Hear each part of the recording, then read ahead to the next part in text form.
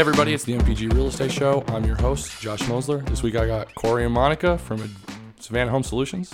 Yep. How's it going, guys? Real good. Awesome. Nice and Thanks for coming. toasty after that shot. Yeah, we got the Cabo Wabo. It was really good. I haven't had Cabo in a long time. It was real good. And we also got Nitro Brew, Corey. Yes. Thank you, man. Thank you for having us. I Yeah, man, appreciate you. Thank you for having this platform.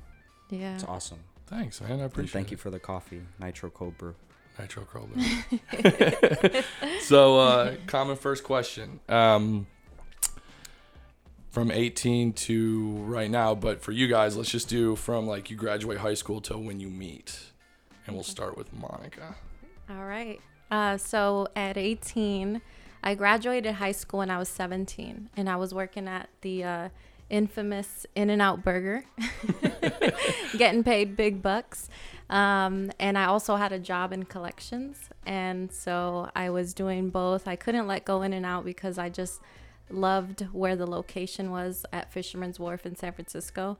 And they have great customer service. I learned a lot from there. I learned to be nice to people and to smile more because I had a customer come up and say, "Are you having a bad day?" Because I wouldn't smile. I was just a bratty teenager.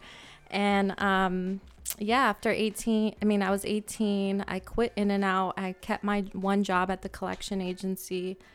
And I was going to a community college for nursing. And just doing my prerequisites there, and was working there for about 4 years. Then in 2010, I started with a network marketing company called ACN, and selling video phones and and cell phone service, and just completely outside of my comfort zone. I got recruited by my coworker. And what interested me about it was, initially it was the alternative, another source of income. And it really just opened me up to entrepreneurship and to owning something instead of working for somebody. And that was my first time being introduced to entrepreneurship. And that was in 2010 when I started. And then in 2011, I went to a New Year party. Well, it was like a dinner for a couple of the ACN people. And one of my friends said, we recruited this guy. He's a business owner. He does motivational rap. And we met him at a network marketing company. His name's Corey. He got dreads. And he's real cool. I think I think you'll like him. They weren't trying to set me up or anything, but they were telling me about this new recruit that they got. And so when I met him at dinner, we connected, just, good people, nice, a good person. And Was it love at first sight? No, we were just talking about this too. It wasn't love at first sight, but there was definitely a connection, and good conversation. And after that, we exchanged business cards and have been, in each other's lives for 10 years now. So what's your story up till then? So I was here in Savannah when I was 18, and I was trying to get through. I was actually trying to get through high school. I would say that I probably was not focused on school, and I was focused on just other things and barely got through. And when I did get through, I was actually had this vision of doing real estate. So I was around here on Waters. There's you see those classes that say, I think it was Ben Farmer back in 2008, and Ben Farmer School of Realty. And I was able to, I had some graduation money that I got from some family, and I went to classes. And I just, like I said, I wasn't focused, so I didn't pass any of those tests. And I actually decided to get into the funeral business. and one of my best friends, really, really good friend of mine, Adam's Funeral Home here locally. I was going to work with them and was going to school for that up in Statesboro for mortuary science. And I still had this vision of actually doing real estate, but I just didn't know how, and while I was going to class with Ben Farmer at the Ben Farmer school, a guy recommended that Rich Dad Poor Dad book. And when I read it, I just decided I didn't want to be an agent. And I think that kind of stopped me from staying focused on learning whatever I need to learn to get my license. And I just didn't pursue that anymore. And and then I actually left college. I guess it was a technical school, Geechee Technical School. Have you heard of it? I'm not sure. I don't think so. So you heard of Georgia Tech? Georgia Southern. Yeah. Up in Statesboro. Yeah. So it's right next to that. And I was going there for a little bit, and I made a really big decision. I made a decision to move to San Francisco. And what spurred that decision? My father decided to start a business up there, and I had to make a decision on do I want to, I have this commitment with one of my best friends and his father on pursuing mortuary science, pursuing the funeral business, and my father asked me to partner with him on a business. And so I made that decision, and I moved. And as soon as I got off the plane, 9:00 at night, I got into the janitorial business. So I became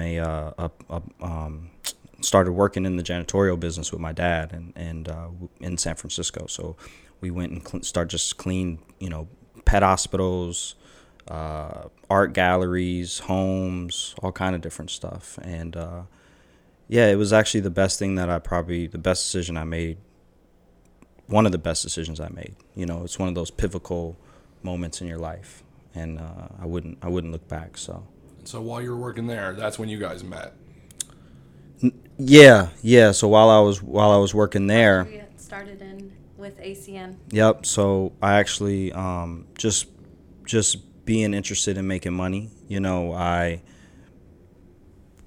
was networking for the cleaning service, which is Basic Green Cleaning Service, and they talked to me, and AC and Jason, and they were cool. Yeah, they were cool, and we just vibed, and I kind of understood network marketing, not to I've never been in it, but it made sense, and I know there's a lot of negative stuff towards it, but it was better than whatever I was doing before, I would say, and so it was positive, and they invited me to the same event that for some reason the teams kind of meshed. We were on different teams. So have you ever been in network marketing before? You've been around? Yeah, kind of. Been around it. DirecTV for in Walmart's for a company that did something like that. Yeah.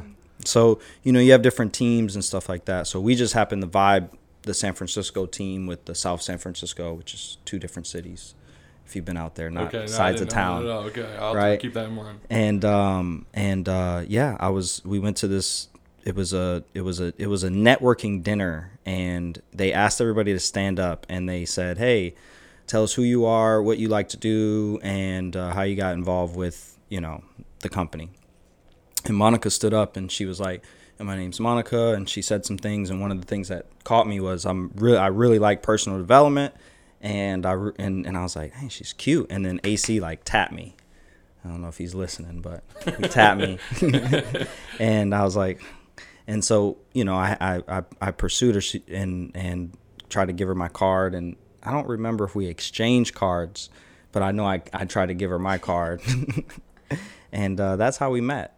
And she actually blew me off for a little bit, and I was trying to connect with her, and we when you're in your life, you do your thing, and we got reintroduced again because I was like, hey, do you want to go to this networking event? Everything else wasn't working, so I had to pull this one out. I was like, do you want to go to this networking event? And she went, and we just kind of vibed with it from there, and it's been a great ride. So how long did you guys work at that company together before you started into real estate?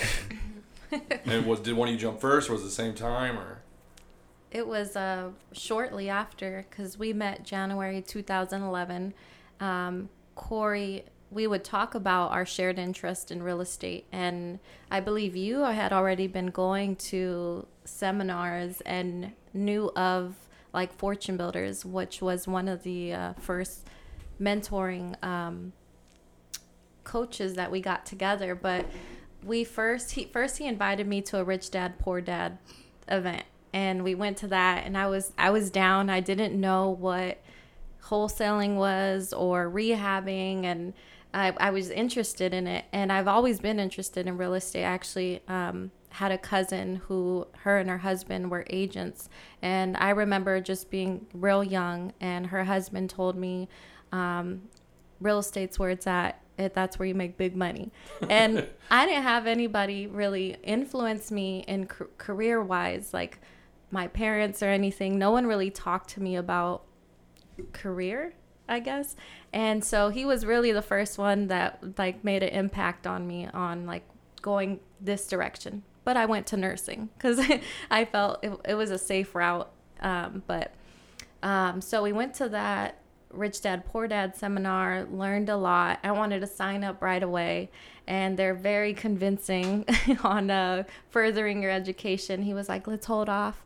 There's this other company called Fortune Builders, and I know more about it, and we went to another event. So that was like mid 2011, maybe July or so, when we first went to that real estate event. And then we went to like so many networking events together. We went to a lot of seminars together. And that's how we really connected, is like through that personal development realm of just learning and diving into different arenas like real estate and growth stuff. We actually didn't really, we were learning as much as we can and soaking ourselves, but we actually became business partners with my father in the cleaning business. Okay, so you guys together kind of got into that before. Yeah, so ACN was I was thinking because we got into Fortune Builders late 2012. We did. Yeah, you're right. We did. We pushed it, but around that it was all meshed. It was all kind of meshed together, so and then we got together, and we lived together, and in San Francisco, and was able to really work on the cleaning business. Mm-hmm. And but during that time, we kept our dreams about building our real estate business and putting in the work. Like, we would go put up bandit signs. We would do different things in that nature while we were still like cleaning, or and I still had a job too. And you still had a job. You were working. And the seminars, they really they helped us raise money, raise credit. And so after the first seminar of Rich Dad Poor Dad that he and I went to, they taught me how to raise money on my credit card. And I think I raised like $10,000. And it was a lot for me. I was 22, and I was like, oh, damn, I just got $10,000. What are we going to do with it? And after that Rich Dad seminar, they taught me how to raise money on my credit card. And we went to Fortune Builders. And we joined their Jumpstart program and got a coach. And that's who Brenda Reynolds, shout out to you. Brenda. Yep. Yes, she was like my mom in real estate. And we did weekly calls with her, and she gave us tasks on, doing our elevator pitch, doing our credibility packets, putting out bandit signs, and just walked us through baby steps into real estate. And I was very brainwashed into entrepreneurship with network marketing and real estate. And I was like, one day I'm going to be financially free and I'm not going to have to work for anybody. At the end of 2012, my wishes came true and I got laid off. It was like, the universe delivered what I wanted. I didn't want to work there. I was so unhappy, but it came at the most inconvenient time. It was like November. And Corey was like, I was excited. yes. He was like, you have to start your LLC and do-do-do-do. And he was like overwhelming me with good stuff, like, you know, pumping me up like it's going to be good. But then at the same time, I was shocked that I just got laid off. Like, what am I going to do? And then, we were just hustling. His dad asked me to be a partner in the janitorial company too, as we were going through our coaching with real estate. So we were doing that, and we were real broke. I had just lost my job and putting out bandit signs. And one specific time when we were putting out bandit signs in Oakland, which is across the Bay Bridge, we were so broke, like we barely had like $5 to come back. And this was around Christmas time, and my mom just gifted Corey like a $50, $25 Best Buy gift card or something. And he said, oh, I have this Best Buy gift card. You know, we can get snacks from Best Buy. To finish up our route. To finish up our route and refuel. And so we went to Best Buy, got chips and sodas and whatever. They don't got much at Best Buy. And like we literally had to like look through to find coins and things to get the toll for the bridge coming back. But we were so committed. We'd write on piece of paper all of our spots where we put out bandit signs, every corner. We'd take pictures of where we put it so we can remember to come back the next weekend and put it back when somebody takes it off. In Oakland. Yeah, we were like in deep East Oakland, West Oakland. West Oakland was like probably my favorite area because it was just so many places to put signs. Yeah, very. Is Oakland like rough? Is it nice? I don't know very It's much it's all of it, but you know, it's known to be it's a big city, man. You know, it's a metropolitan city. So, you know, Oakland, Detroit, very similar. Okay. It has a bad reputation. And like when I was growing up, I grew up in San Francisco, and my mom would say, don't go to Oakland. It's dangerous. So I was, you know, programmed for that. So every time I would go to Oakland and I'd tell her I'm going to go put up a sign, she'd be like, be careful. So we'd be in Oakland at night because we didn't want to get caught putting up bandit signs. And so we'd go at night and just, it was risky. I look back at it. How long were you guys doing that before you got your first deal? Man, it took probably like 6-8 months almost. Mm-hmm. Yeah, Oakland, it was a while. We just kept putting them up. 2013. But we weren't doing them like super consistent either. Like it wasn't like every single weekend. I think it was here and there. And then, you know, we had another business. So it was kind of like you get shiny object syndrome. There was a lot of that kind of stuff going on too, I feel, where we were like, okay, we got to focus on our cleaning business, get this set up. And then you'd have moments where you're like, I got to go put these signs out. I done spent the money on the signs, and you're like, you battle, you know? So like anybody that's actually listening to this, like if you're going through that, like just keep pushing and keep doing what you need to do as far as money making activities, marketing, because I think that's really, really key in our life. And we always remind ourselves, like, if we could get through that, you know, all the other obstacles that come our way is a lot easier, you know? Right. We were looking and stamping and signing probate letters, and we bought this program called Deeds from the Dead. Preston Ely. And that helped us get into direct mail. And we would print out like hundreds of letters and just lick and stamp and be scared to answer the phone. And be scared to answer the phone. That was, oh my God. So we're in like one of the most competitive markets in the United States of America, right? The Bay Area. Yeah. I didn't even know it was that competitive. I just was scared to answer the phone because I was like, what do I say? And I had the scripts and everything. A lot of people experience that. Some people are rogue and they're good at this, right? So, you know, I don't think everybody is you know, it's not all, what is it, rainbows and cupcakes all in the beginning, right? Yeah. It can take a while, and it all depends on your your focus too. When it's like a fantasy up here, it's a lot easier to, Yeah.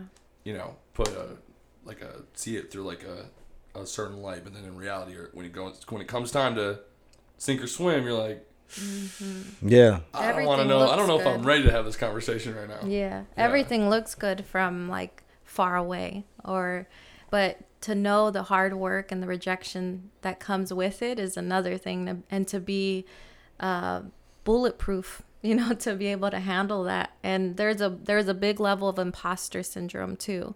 I was maybe 23. We were at that time 24.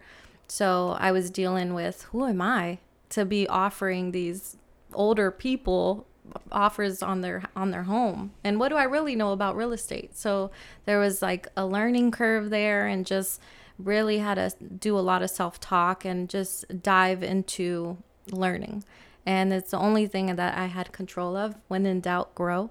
So that's what I did, and I continue to do, just learn. In the beginning, when you guys were doing that, was your intention from day one to wholesale? Or was your plan to like you had said that you had figured out how to raise money on your credit card? Were you going to leverage that to like buy a property? Not the whole 10,000, maybe. No. Well, You want me? Yeah. So, like, I think it's important that like get around the right people, because that can help guide, what your goal is. For us, and this is me sharing the vision with her too, that I learned from Than Merrill and Fortune Builders, was don't make yourself just a wholesaler. Like, be a business of solutions. And so that's why the company's name is Savannah Home Solutions, because I'm not wholesaling is a strategy. Right, yeah. It's just a strategy, right? And so, rehabbing is a strategy. Rental properties is a strategy. And so these are strategies to exit out of the investment or exit out of the situation. And it really comes down to control. And so if you can control and put yourself in a position to control the asset, right, then you can make those decisions. But no, our goal was to build a business, build a business that actually creates income and provides jobs, and basing it off of the E-Myth formula. So from Michael Gerber. So, knowing that, hey, there's going to be a ton of time that I'm going to be a technician in this business and I have a job, right? So like, if you ask me right now, what do? I'm marketing and sales, because that's my job for the company. And I have other things, lead and vision and all that kind of stuff. But my job is really marketing and sales and making sure that the company can generate revenue. But that's the goal, right? Is to build a business that actually like sustains time. Like this weekend, I was just thinking about, I actually drove to Atlanta, put myself in a hotel room and took the whole day to think about, what do I want my brand to look like in the next 50 years? Because I'm not just wholesaling. I'm just trying to make some money. I want to build a business. And being from Savannah, I was telling her this morning, like being from Savannah, there's a ton of, this is an old money type of town. You got Yates Astro. I think they've been in business like 90 years, right? And so I had to really think, like, what do I want my brand to look like in the next 50 years plus? What do I want it to be? What do I want it to represent? And I had to, it made me think, like, how old am I going to be? Am I going to still be alive? I want to still be alive. So making sure that, I take care of myself too. But yeah, so like, to answer your question, no, wholesaling was a strategy, but ideally, can I grab a piece of paper? Yeah. And a pen? Because I'll show you, man. It's very visual. The formula here. Here, I can do it on the table. What do you want to do on the whiteboard? Yeah. I'll post a picture of it. So the formula. Can I bring this? You won't be able to really. I'll just do it here. We could do it on the. I can do it again. But the formula here is, I'm drawing a circle for anybody that's driving, right? Is there's 3 types of income. Okay. This is something I learned from Than and Paul and JD and these guys. And what we want to do is create a recession-proof business. So there's a lot of talk about recessions right now. I moved to San Francisco in 2008, which was a recession and all that. So that was something on my mind. When you're broke, you don't really feel a recession. So, you know, it's kind of tough to, you know what I'm saying?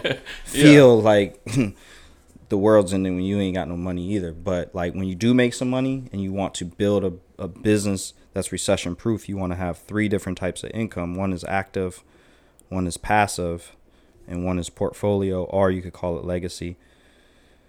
And when I understood this concept, this is what I built this is what I'm building the business on. So people will always ask, okay, how should I get into real estate? Should I do rentals? Should I do flips? Should I get my license?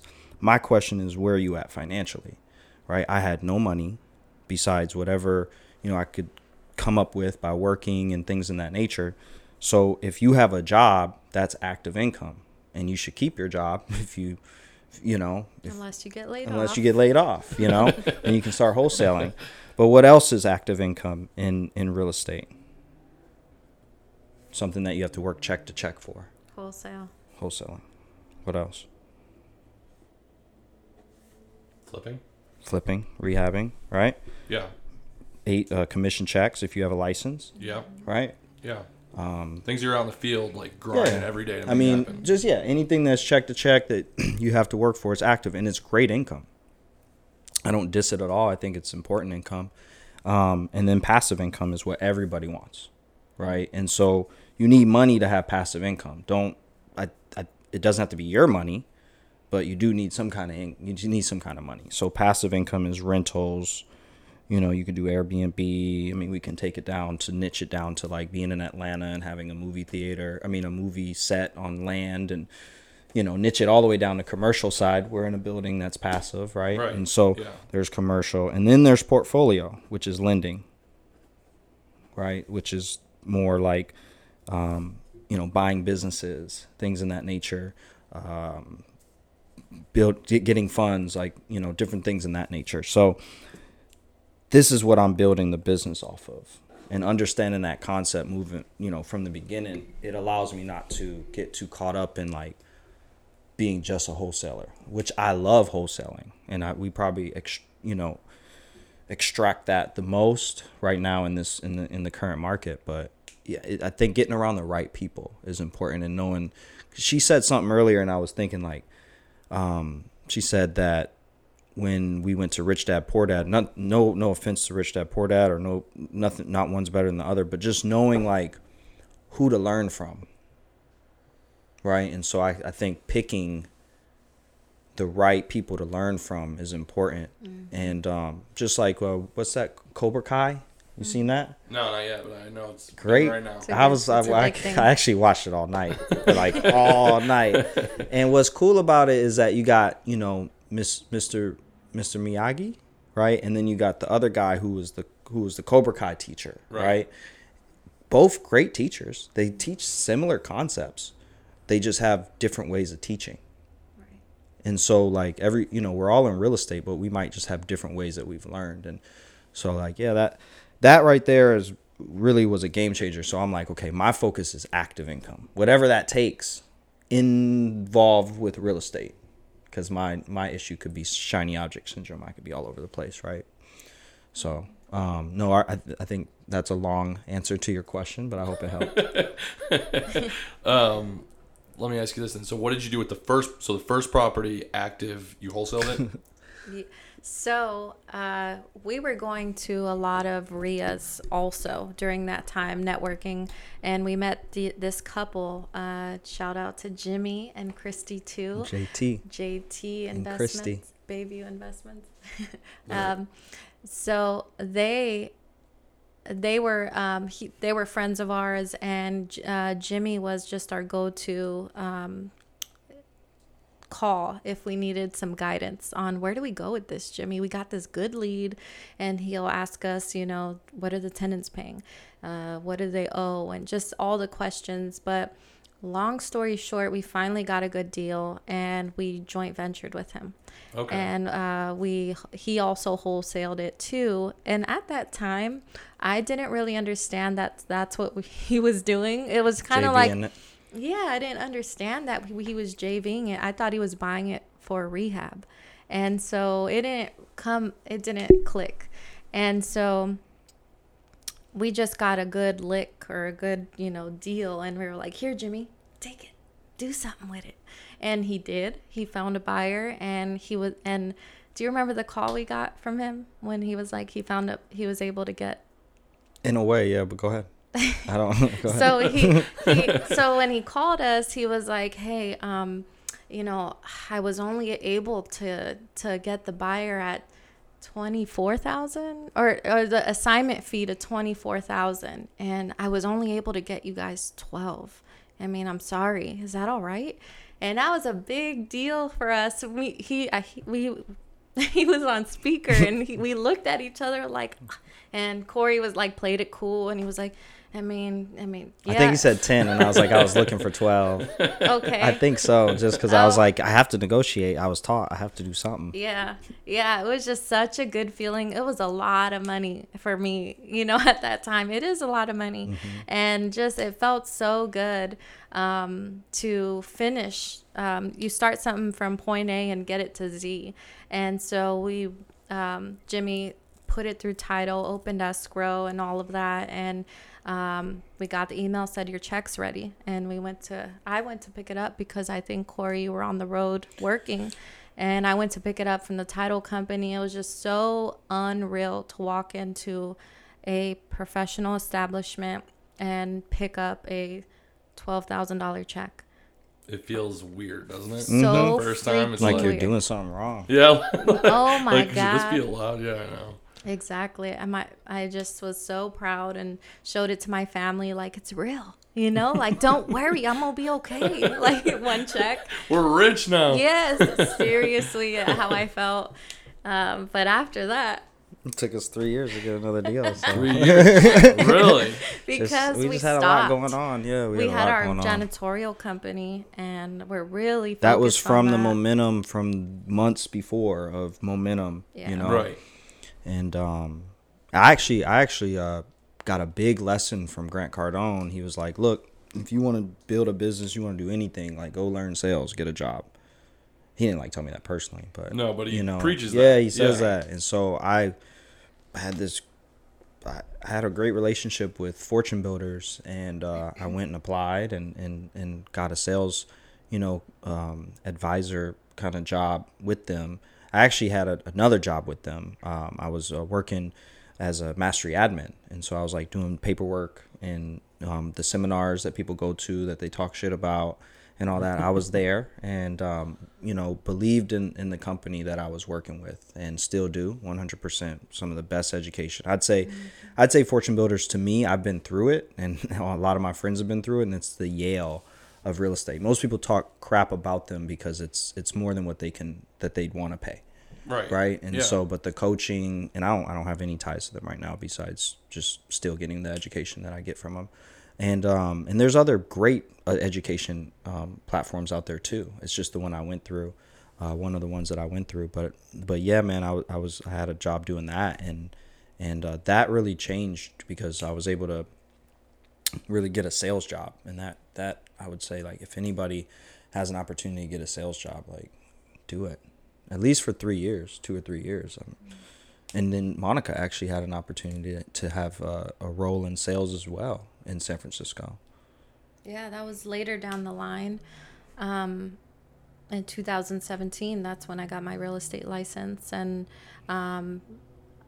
was with this local brokerage, well known in San Francisco. San Francisco has its own culture, like it's its own country almost. So with this brokerage, it was just very it was a solid brokerage, and again, going through and interviewing with different brokerages and looking at the pictures of the agents, I had that imposter syndrome again, like just seeing how well manicured everybody was, just like suited and booted, and I just was like, who do I go to? Where do I fit in? And with Vanguard, I just felt like it was my home. It was on my in the Mission, the neighborhood I grew up, their main location, and so it was very nostalgic and perfect brokerage for me. So I'm learning from like top agents. I right away I wanted to get mentored,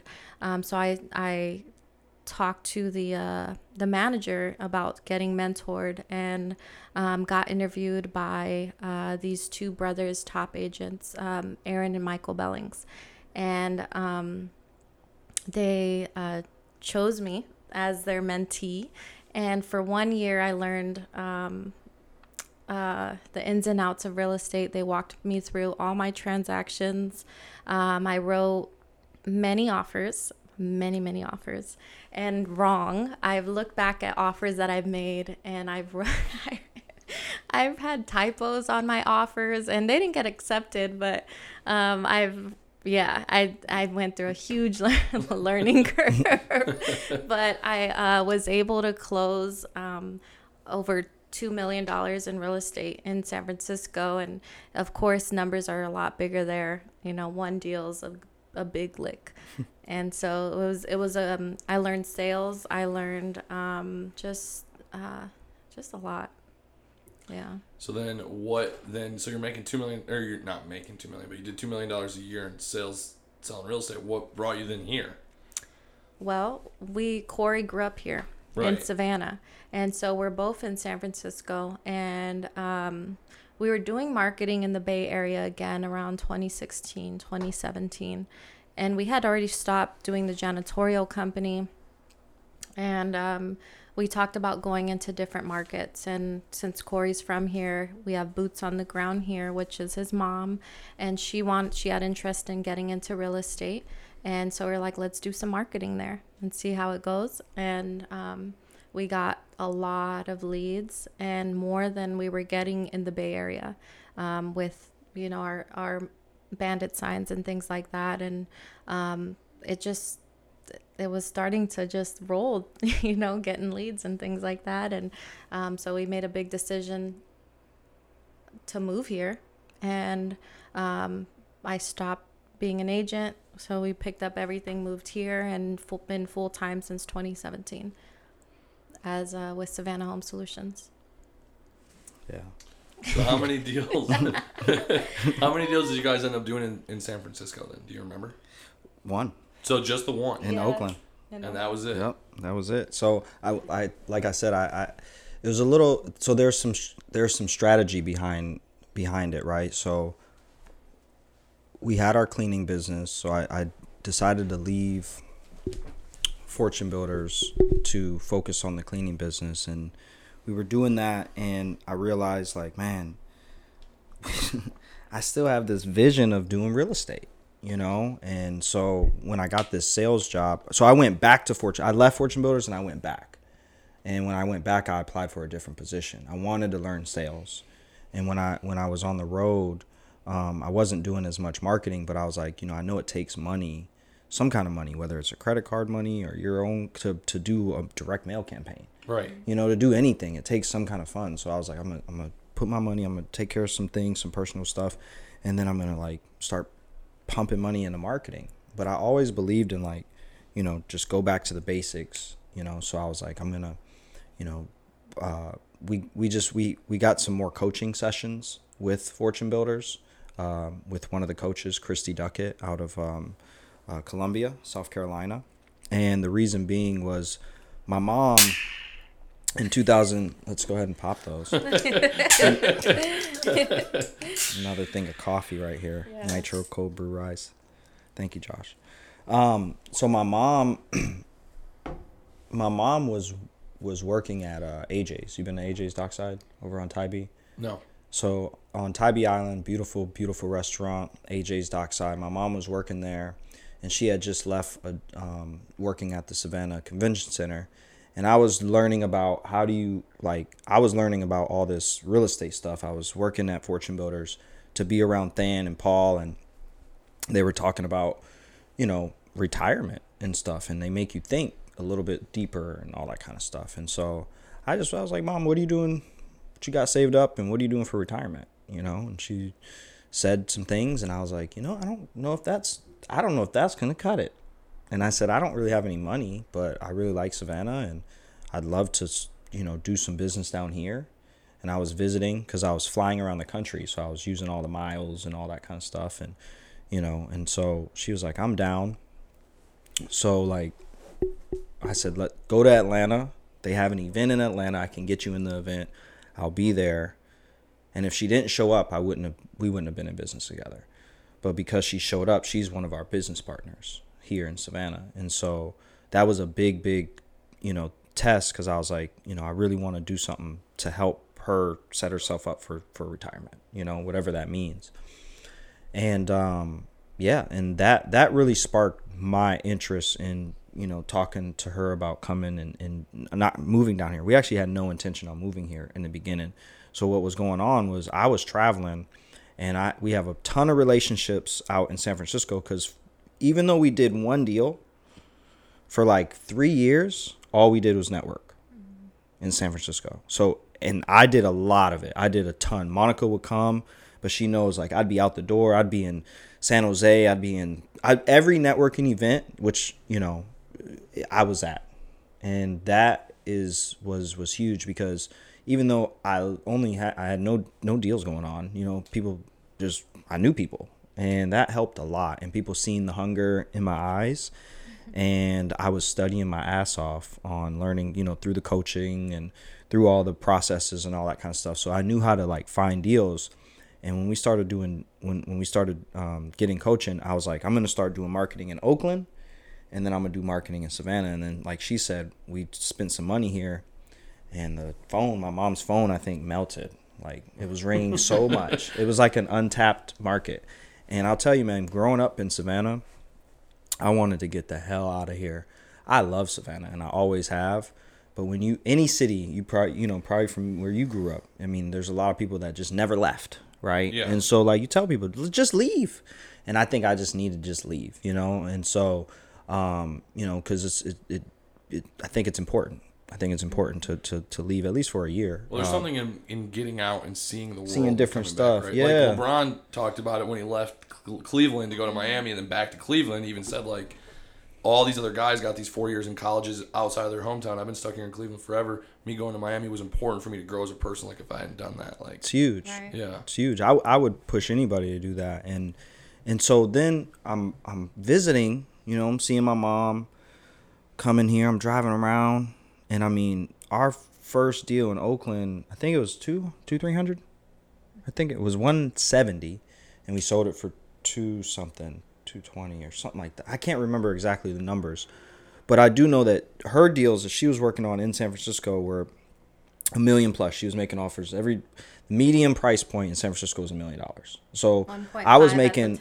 She was doing the retail stuff, and I was trying to make like 10 to 20 offers a day on the MLS through agents in San Francisco and San Jose and all that kind of stuff. And then we were trying to do direct mail. I had friends that are like, yo, I just spent about $60,000 last month on marketing, just direct mail alone.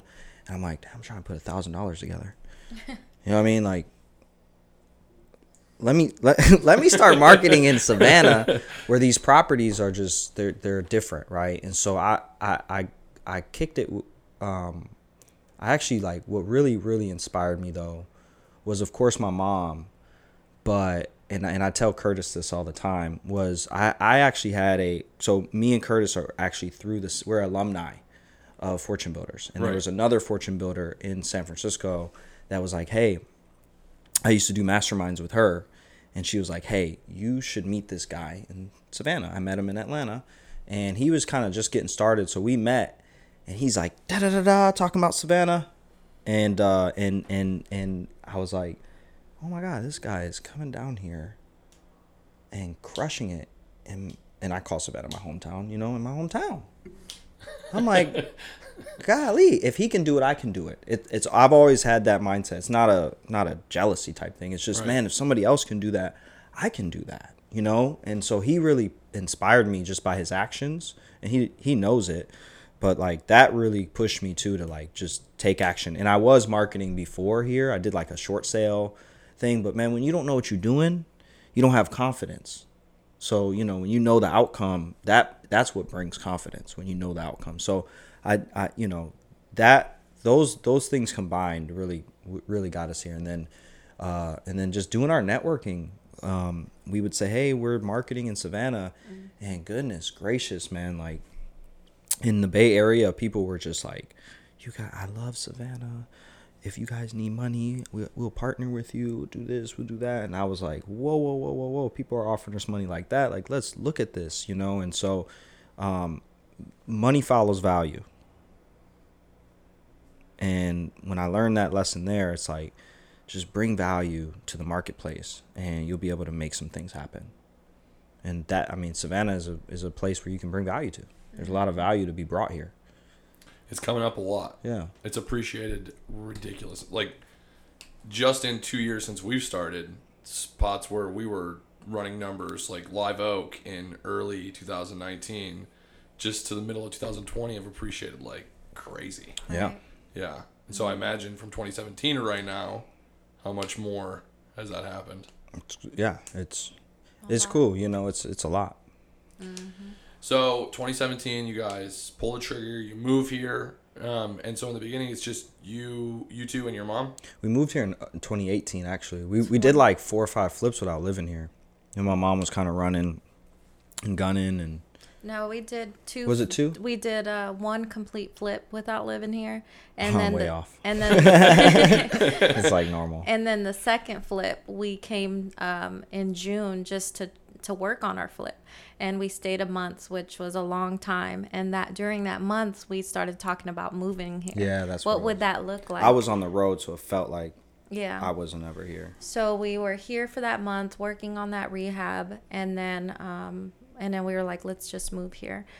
And then Curtis Helped us find a place. helped us find a place, and that's the place that we're in now still. Mm-hmm. You guys have built quite a company then in 3 years or 2 years. That's pretty impressive. So so July of our first year doing it, July last year, 2019, we went to one of your guys' meetups.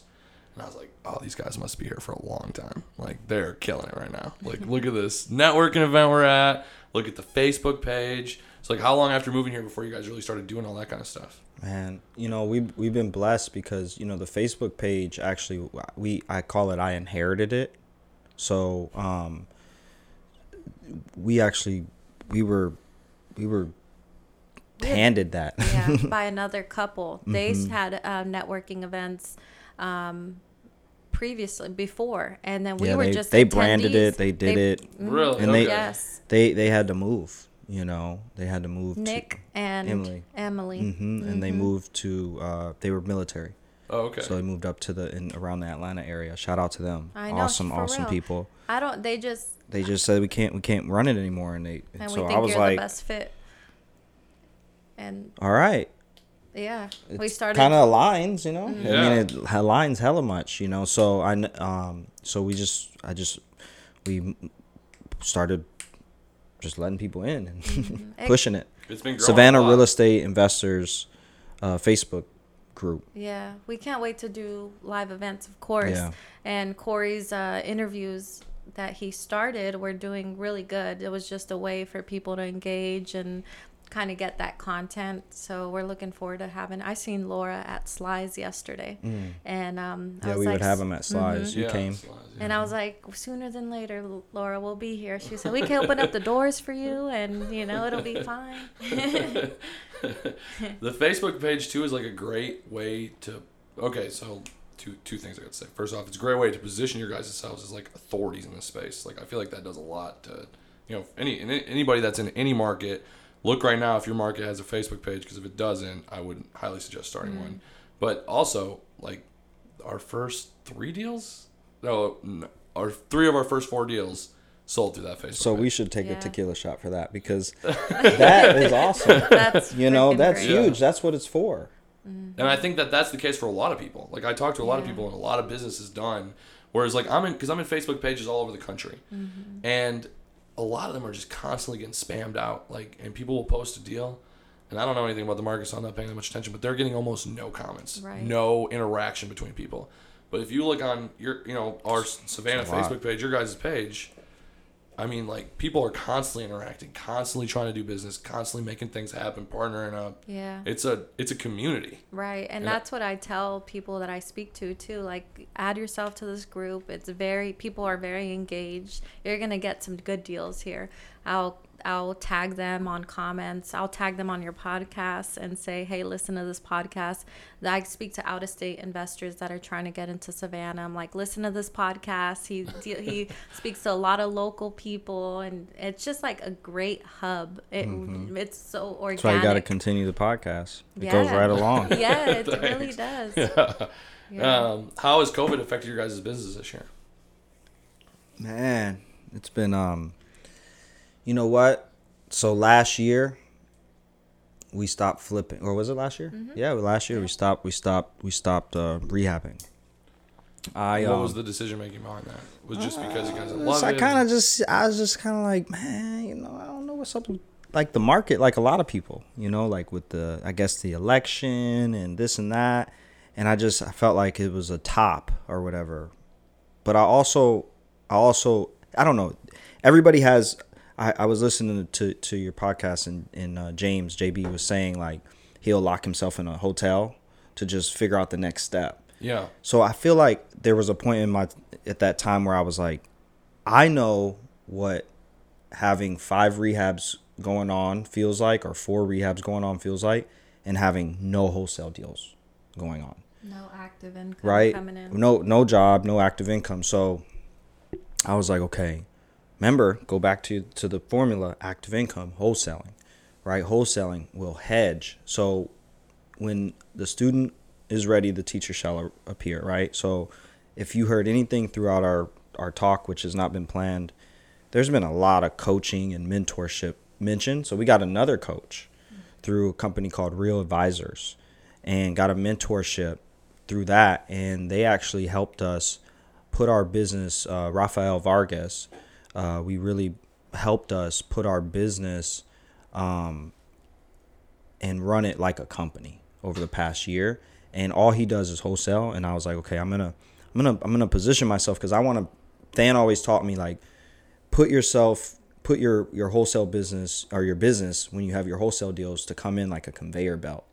You know, like leads just come in, and then you can cherry pick your deals. You don't have to be so emotional for your rehabs or your rentals, right? And so, and you can wholesale everything else, or you can pass it on to an agent. The main thing is get leads in, create solutions. Get leads in, create solutions. And so, because money follows value, right? And so,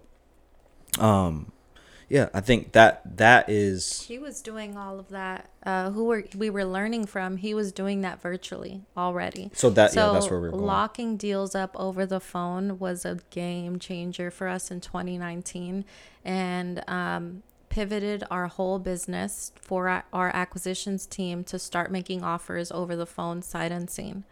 And by getting very familiar with the market, getting familiar with what investors are buying for, not what's selling retail, but what are investors buying for. So we would lock up deals over the phone in 2019, and completely did wholesaling all year. Yeah, we were belly to belly, and my mom, you know, she's a people person, so she was like, Let what? me out of this office. Yeah, we got an office, and you know, I got screens, and you know, we use DocuSign, and you know, I said, do not go on appointments. Like, we have to train ourselves to not go on appointments. I knew nothing about COVID, nothing. Like, didn't understand. Yeah, what was that? 2019.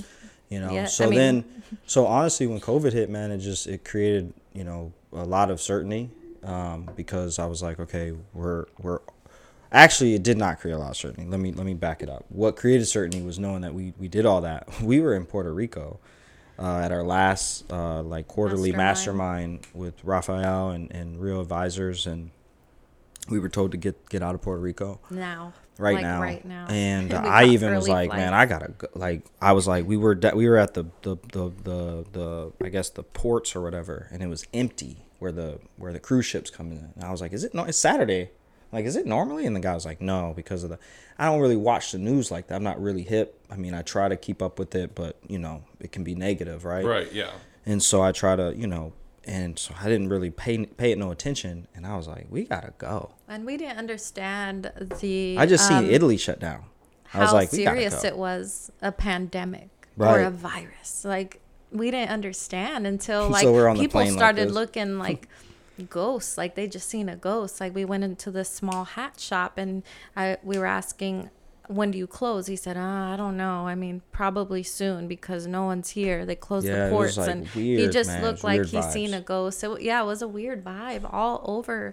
And that was like, when it hit us, something's really going on. And we were in Puerto Rico having a great time, learning and just enjoying ourselves. And we went back and we're like, what are we going to, what are we going to do from here? I was going to say like this, but what was crazy about COVID was that living in Savannah, I run in the mornings, and so I see all the war and all that I felt like I was at war because I was like, this is a moment in my career in business where I have to step up and be a leader and make decisions. You don't make a decision during this time, you can ruin your business, right? You can ruin everything. And if you do make a decision, what decision is that? That could change the trajectory of your business. And so we didn't have a big office. We had, actually smaller Like than this. It was similar to this. And, this is a great size office.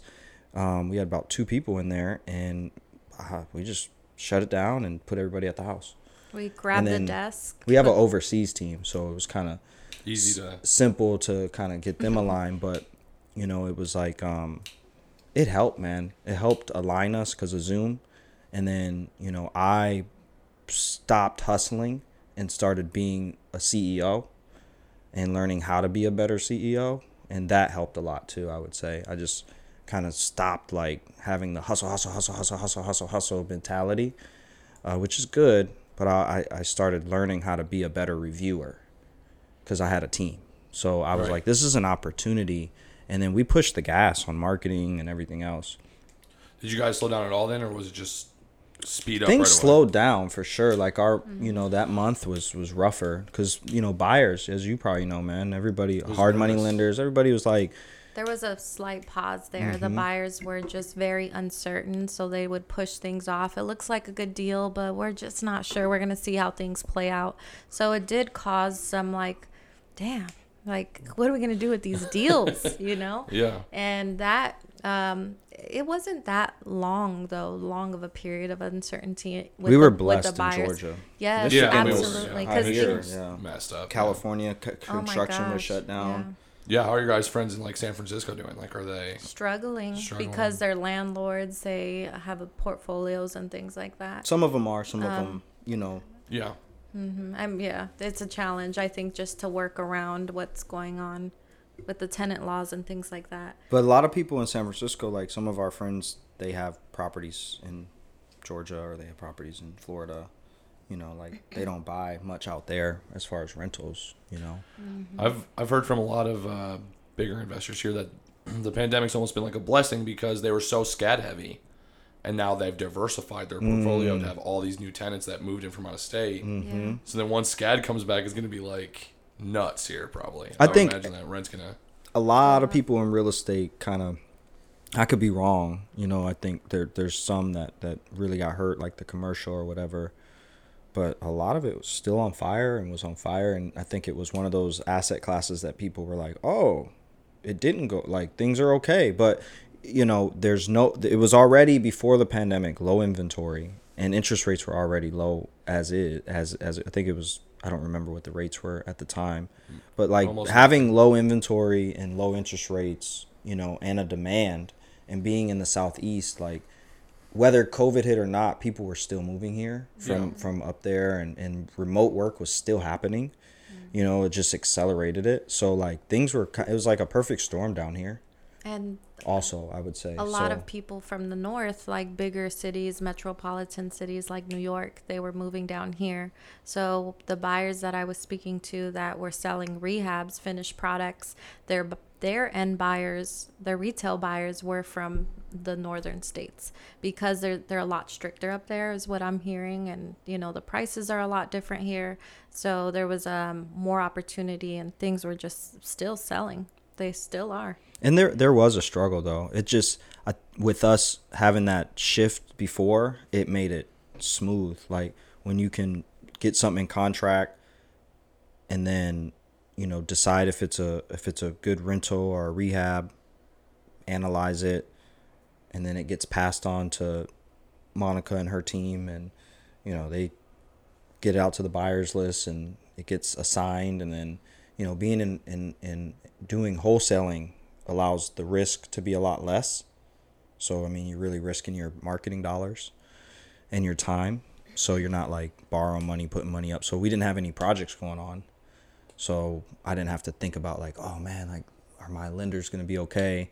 And even if we did, like, real estate in the history of it has not dropped like how stocks do, right, all the way down to zero. Yeah. Right. So we're buying right anyways. So it was a lot of uncertainty, man. You just got to stay positive. What does Robin Sharma say? KMF, keep moving forward. You know, and that was the mindset for the team. That was the mindset for us. And we got way more aligned. It was a blessing in disguise for us.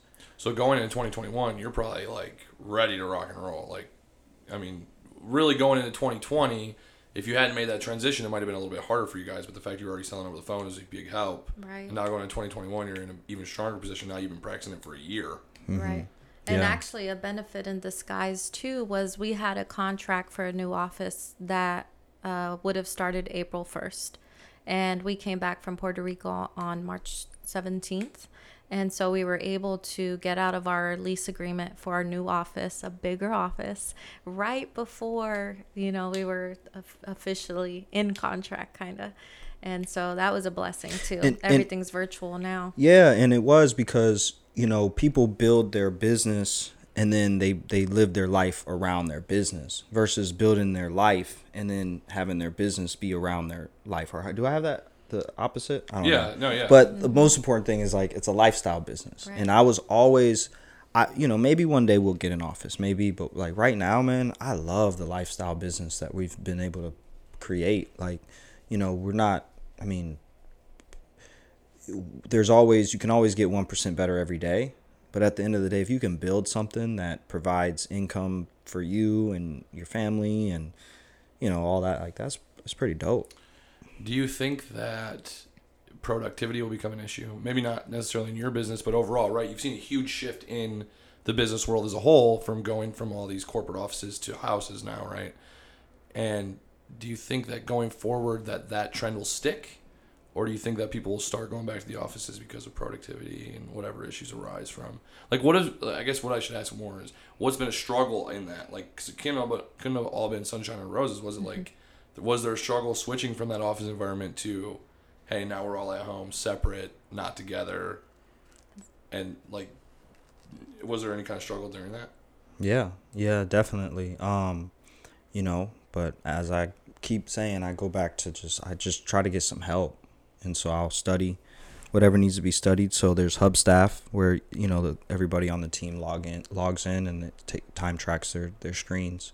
And then we do recordings, voice recordings. On their calls. Yeah. And then we have weekly meetings. You know, we're more focused on, hey, hit your numbers, you know, with the team or whatever your KPIs are, than it is like you need to be in front of your computer or your, you know, but you should be, because you know, it goes hand in hand. And then rewarding versus saying you did something wrong. So rewarding people on the good behavior so that productivity can go up. So for instance, like we have our overseas team that does calls here in the US for like cold calling, and one of the issues that we're having is attendance. So what we did was we started spinning at the end of the week, and they can win $5 to $10.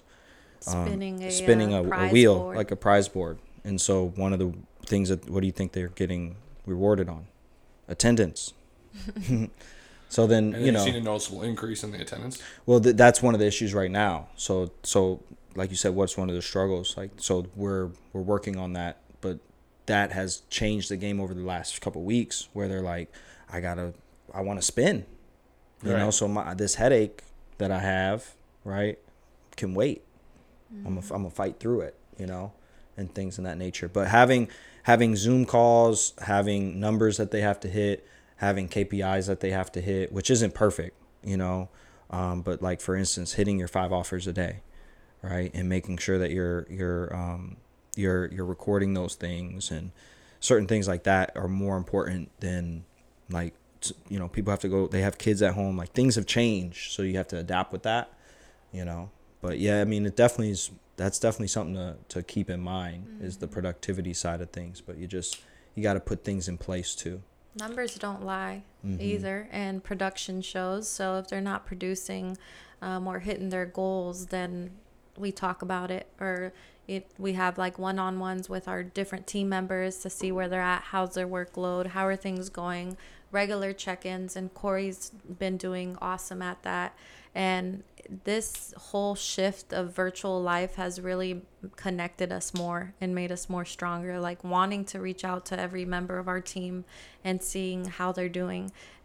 Productivity is a struggle because not everybody can work from home, and especially if you're used to being around a group of people, and we had an office, and just seeing people were human, and not everybody had the space for an office either.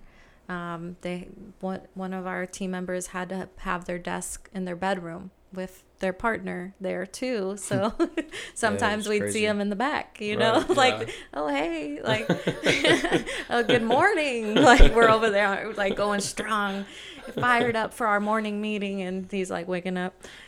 But like, this, it's real, and I think it makes us more adaptable, and just rolling with it, and we have core values, staying true to our core values too, and just having standards, doing the right thing. So going forward, so you guys said you would stop flipping. So then this year, did you start again? Or Yeah, we picked up a duplex, 100-year-old home, 100-year-old historic home in Midtown Savannah, and so that was like the catalyst to our it's a different department than the wholesale. It's a different business, but it's not a different entity. It's just a different division of the business. So building out, I'm big on systems and processes, and building a business to sell, even if you don't sell it. So, we built it out to where, learning from Paul and Than and those guys too, having systems in place on the rehab side is huge. So, the goal is to do we picked up 1, so our goal is to do 12 to 15 next year. So pick up at least 1 a month. And it's achievable though. Yeah, definitely. Yeah. It's a big jump, but it's definitely, it can be done. When we have the lead source, like, it's all there. We have the gold. Right. It's just about cherry picking and getting them at the right prices, and being ready. Also, like Corey was saying, it is a different department because we have roles in our company already that we play, and now we're taking on project management roles and hiring contractors and different things that have to do with the rehab. So we're trying to balance making sure we're selling our wholesale deals, and we're also managing our milestones with our project and wanting another project. So and good scope of work. Yeah, good. The scope of work really was a game changer this time around. Having all of our materials picked out prior to, so it's just like, here it is. And to our GC, I mean, there's a lot more than here it is, but it helps just to have the game plan there, and now we can copy paste that into another property. I've always felt like that was a natural progression, right? Because once you're good at wholesaling, you can find deals. Yeah. No problem. And that's one of the biggest struggles, I think, of being, or maybe not the biggest, but one of the struggles of being a flipper, right, is finding good deals. So once you have that covered, then you can just deal with, like, finding good contractors. That's, like, the next hard problem, right? Exactly. Like, yeah. Especially now. I'd say get a coach. Definitely get some help, man, because, if I didn't have help on hiring a contractor, I would have hired definitely wrong. The first guy that Hell sounded yeah. good. Yeah, I mean, and the thing is that it's just when you don't, if you've not. So McDonald's, they have Hamburger University for a reason. right. You know what I'm saying? Because there's a standard. And so, whoever you get coached by, I mean, it could be an individual locally, right? But the thing is like, do they have systems and processes that they're following? Because could they sell their business? And if that's what you're trying to achieve, is to set up your business to where, you can be a board member, or you can just sit back and let the business run over time, over the next 50 years, not in 2, right? The next 50 years, you know, you can do it sooner than that too. But I'm just saying, like, it's important to have like some kind of, because man, the rehab, there's a lot. I know a ton of wholesalers that do 50 to 100 deals a year that will never do a rehab because it's too complicated for them. And I think it comes down to they just don't have a good coach. They don't have a good system, and they don't have good processes for it, because it sounds like, yeah, I can just go, I got this good deal, let me just go find a rehab. I mean, go find a contractor. But like you got to make sure like they fit your culture, they fit everything, and like you have the right system in place to really manage them, you know. You know, something that his name has come up a few times, but one of the things that I love about Curtis is his approach to how he managed the contractor problem, which is, I'm going to start my own contracting company. Mm-hmm. And they kill it. Like, yeah. I've always thought that was pretty. And that's the key, right? Is that he learned how to manage the construction side. He got the education. We talk about this all the time. So he got the education on how to manage it, and he was able to bring it all in house. Mm-hmm. You know, and now he has a whole division on the construction side, and it's something that he loves doing. You know, so I think you're right. Like, you know, once you learn it, then you can bring it in house. And so, because you could be doing it for 20 years and still do it wrong. Yeah. No, you know, yeah. And Michael Jordan was not a good coach. You get what I'm saying? Yeah. Not everybody that's playing the game is not a good coach. Doesn't mean they're a good coach, right? Like Steve Kerr is a really good coach. Right. Right. So let me ask you this. What do you guys think then about the economy specifically here in Savannah going forward next year, 5 years? Like, do you think that the growth will continue? Do you foresee any kind of downturn on the horizon? What are you doing to hedge against that? It's a loaded question, but yeah. Go ahead. Yeah. You want me to go? Hedging, I would say wholesaling. You know, we've done 2? Is it 3? 2 or 3? 2? Jacksonville. Oh, in Jacksonville. Mm-hmm. Mm-hmm. Yeah, so we did 2 in so Jacksonville. Expanded markets. Yeah, expanded markets. So do 2 in Jacksonville. Step that game up. Hedging, and you know, because hedging is like, you know, if our rehabs are not, let's say we break even on a rehab, at least we have our wholesale business that's going. So the whole recession-proof thing is still running down here as well, right? But me personally, I would say that I think the economy is going to do well. I think it's fine. I don't try not to get too caught up in that either. I think for me, there's problems to be solved.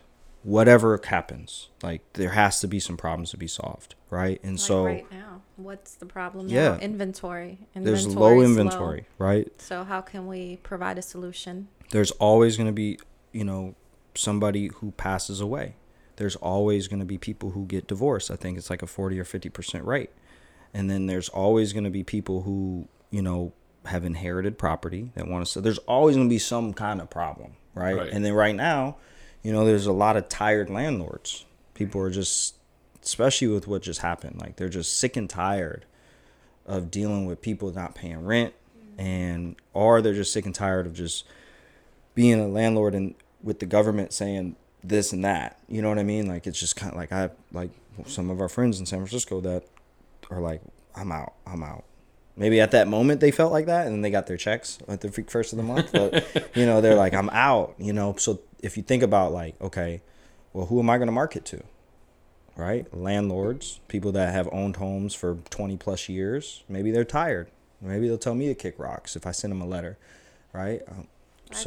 I think it's focusing more on what we can control, mm-hmm. too, instead of what's out of our control, and how can we work with current events right now. I try not to get caught up in things too, but also try to stay informed about the economy and what's going on. But I just try to have a solution-oriented mindset always. It's hard to find that balance, isn't it? Like big time. Like allowing all the negativity in your brain and being ready for what's coming, or being in the know of, you know, like you guys got caught in Puerto Rico. Yeah. Mm-hmm. Yeah, Mm-hmm. and had no idea there was like a pandemic. Right. Yeah. The good book that I read this year, it's I would say my top book of the year, Obstacle is the Way by Ryan Holiday. And any obstacle that you have in your life leads you to your path. It is the way forward. So there are a lot of companies that were started and built in recessions. So anybody can build something in any circumstance. So I have that mindset as well, that I'm going to always keep it moving forward and do what I can. And what's the alternative? Cry in the corner. So yeah, I'm not going to allow myself to just whittle and just the negative. I guess that kind of goes into my next question then, which is, who you guys following right now? Who are you listening to? What podcasts? What books? That sort of thing. Where are you guys getting info from? Or what's your favorite book you've read this year? Well, Obstacle is the Way, obviously. Yeah. Any other good ones? There's a ton. I've read a ton of books. I do a ton of reading. I think one of the biggest ones this year I really wanted to learn. I have a bunch, so I'm gonna ramble. Yeah. Okay. But I think one was Jekyll Island, The Creature from Jekyll Island, from Edward G. Griffin. You read that? Not yet, but one of my good friends just recommended that to me. It's really funny. Oh man, it messed my mind up. So It's a heavy read. It's a heavy read. It's a thick book, but that's a really good one. I think this year made me open, like, okay, what is money? How does it work? Because there was a lot of, everybody's got their side hustle. It was like one of them years where it's like, if 2020 didn't bring the hustler out of you, you see those memes and stuff like that. So I was like, I want to learn more about money, so I started learning more about this option trading and stocks. I'm not pursuing any of it, but there's nothing wrong with consuming knowledge. So you know how to take advantage of opportunity when it comes. So diversifying, right, is not necessarily a bad strategy. No, having a little bit of diversification. Hedging. Hedging. Yeah. All right. Anyway, sorry. But Jekyll Island would be one, and then on the spiritual side, probably 5 a.m. Club. 5 a.m. I'm reading that book right now. That's really funny. Yeah, I'm listening to it. Robin Sharma. I'm listening to it on Audible right now. I just started yesterday. So something I learned from him is don't just read 50 books. Like, read one 50 times. And not only did I get down and dirty with his book, the 5 a.m. Club, I also got involved with his coaching. There you go again, on virtual side, right? And so in the mornings and stuff, I really have gone. I'd say that was probably a big reason why I would give my success, and I'm not even talking like the prosperity or the career wise, the internal empire, like the internal happiness and things in that nature, your soul, your spirit, your health, all that stuff. I learned a lot from him and dug deep. I read the book before, and I listened to his stuff, but like this year I really studied him, and I studied his lessons, and that's why I was in Atlanta this weekend. Was one of the reasons was because I had a plan to do the $1 million weekend that he talks about, which is you go and you take yourself. I didn't follow it 100%, but you take yourself away by yourself and you think about, what do you want your company to look like in the next 50 years? What do you want? What's the battle plans for that? Like, what does that look like? And that took a lot of strategic thought. You know what I mean? So kudos to that. And then Traction. I haven't made it that far in the book yet. Traction from Gino Wickman. What's that about? The EOS system, which is the entrepreneur system. It's just a process, data, traction meetings, just gives you a whole blueprint. The way we run our business is really based off of traction and scaling up. So, we just run it like a Fortune 500 company. Like yesterday we had meetings all day, right? Which some people are like, meetings. But, for me and her, we both are leadership in the company. So, and my mom, we're leadership. And so we have to kind of know, like, okay, what's going on, communicate, and that's traction. So over the year, and then 12-week year is a good one that I read.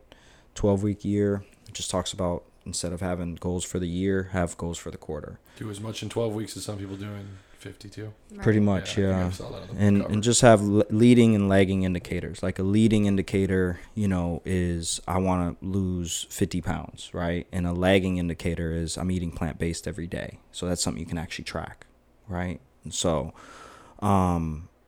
that's what those are some good ones. one thing we did with our team this year is we started a company book club. Yeah. So every week we have a book club, and I think we're on our third book now. The one that we're on now is another Robin Sharma, which is the leader who had no title, and that's been great. Great a game changer, just to lead in your role exactly where you are, with or without a title. And I Never split the never difference. split the difference. How to win Oh, friends. that's a great one. Big time. Chris Voss. Mm-hmm. Yeah. The How to win How to Win friends. Friends and Influence People was another read. And the one I'm reading now is David Goggins, Can't Hurt Me. Can't remember. Yeah.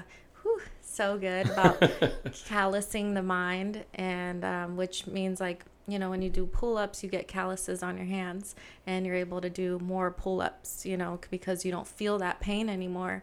And when you callous your mind and you go through so much hardship and struggle, you're bulletproof in a way. It's just like, that didn't hurt me. I went through worse. Or when you're in a situation that's terrible, you tap into the previous things that you've already overcame to say, like, I've went through that, so I can go through this. And you use it as fuel. And I'm on the last chapter right now. I love it.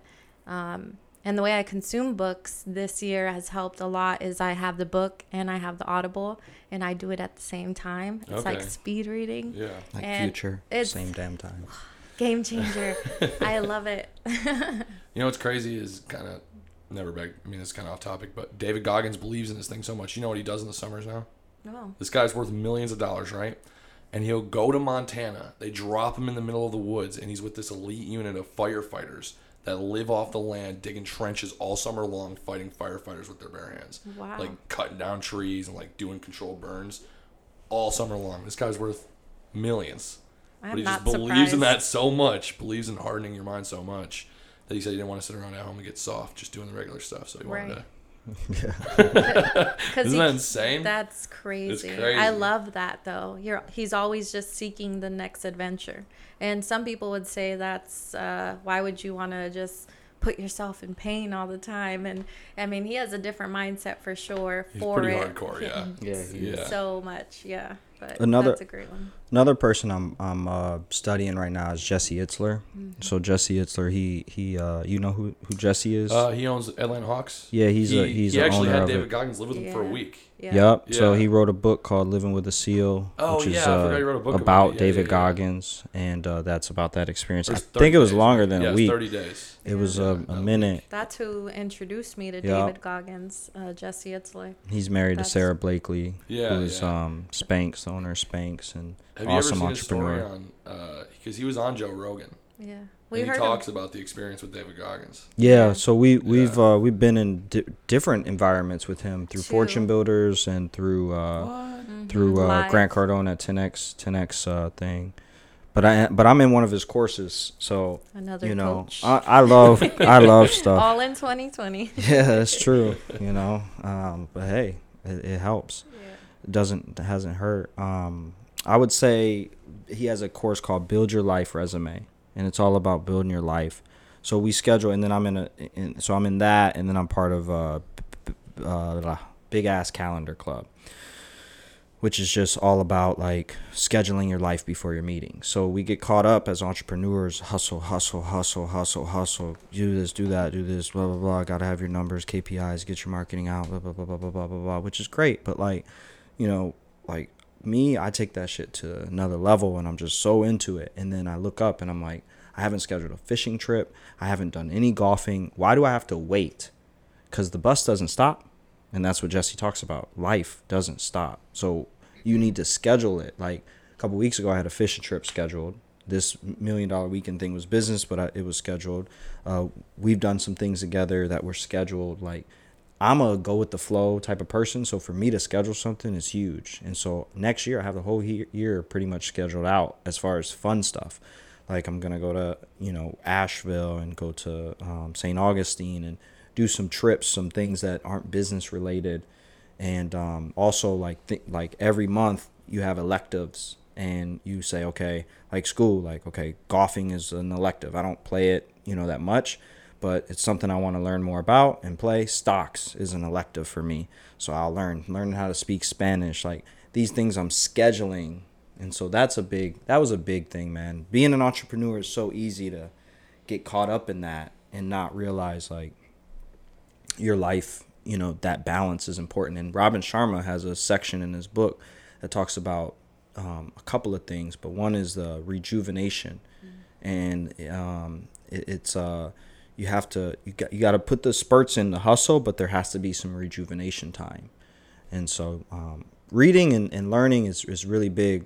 He also talks about the Titans decline, which just means like a lot of people, they get a certain level of success and they just stop learning.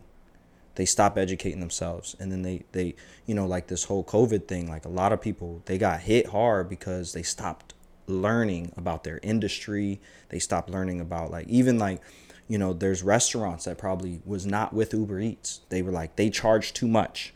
But then COVID hit, and guess what? They got themselves on Uber Eats. They're behind. You see what I'm saying? So like, if they would have maybe studied and seen the sales and maybe tested it out and tried like, so yeah, those are some great. I love that stuff. So maybe if they started to learn to start making offers over the phone like before COVID hit, like they'd be better off. No.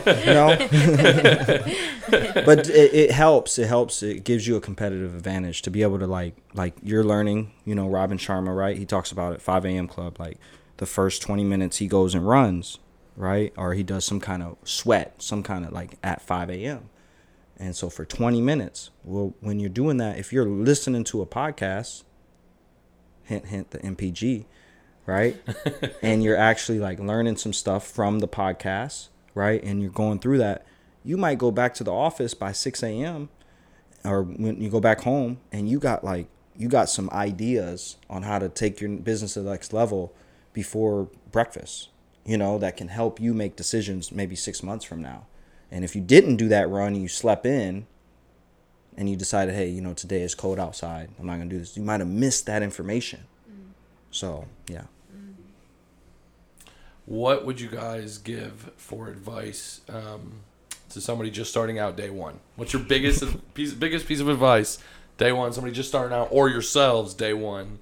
You go back and tell yourself something. What advice would you give? Answer the damn phone. Yeah, Seriously, if I could give myself advice when I first started, it was answer the phone, because it was scary. It's like it weighed 500 pounds. I just could not answer it. I would do all the behind the scenes efforts, putting out the mail, doing the marketing, doing that stuff. But when it came to taking it to the next step and actually watering that lead, it was very scary. So just going through it, taking it from point A to Z, from lead to close, and just always moving forward. Grant Cardone says taking massive action, and that helps me a lot when I just feel like I'm procrastinating or I'm stuck in my thoughts.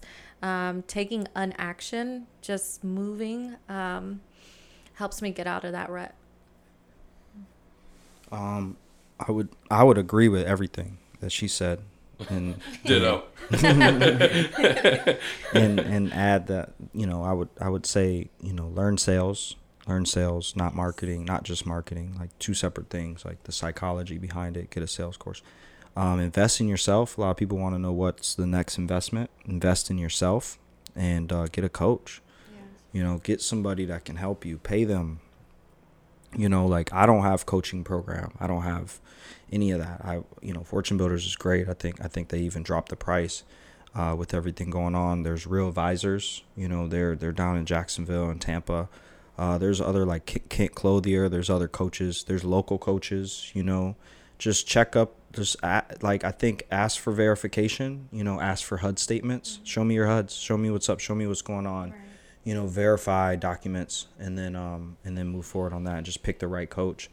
Coach will help you a lot. It will get you faster. And if you don't believe it, you know, it's going to be tough, because I just truly believe in investing in that, even if it's just for the relationship. Sometimes that goes a long way.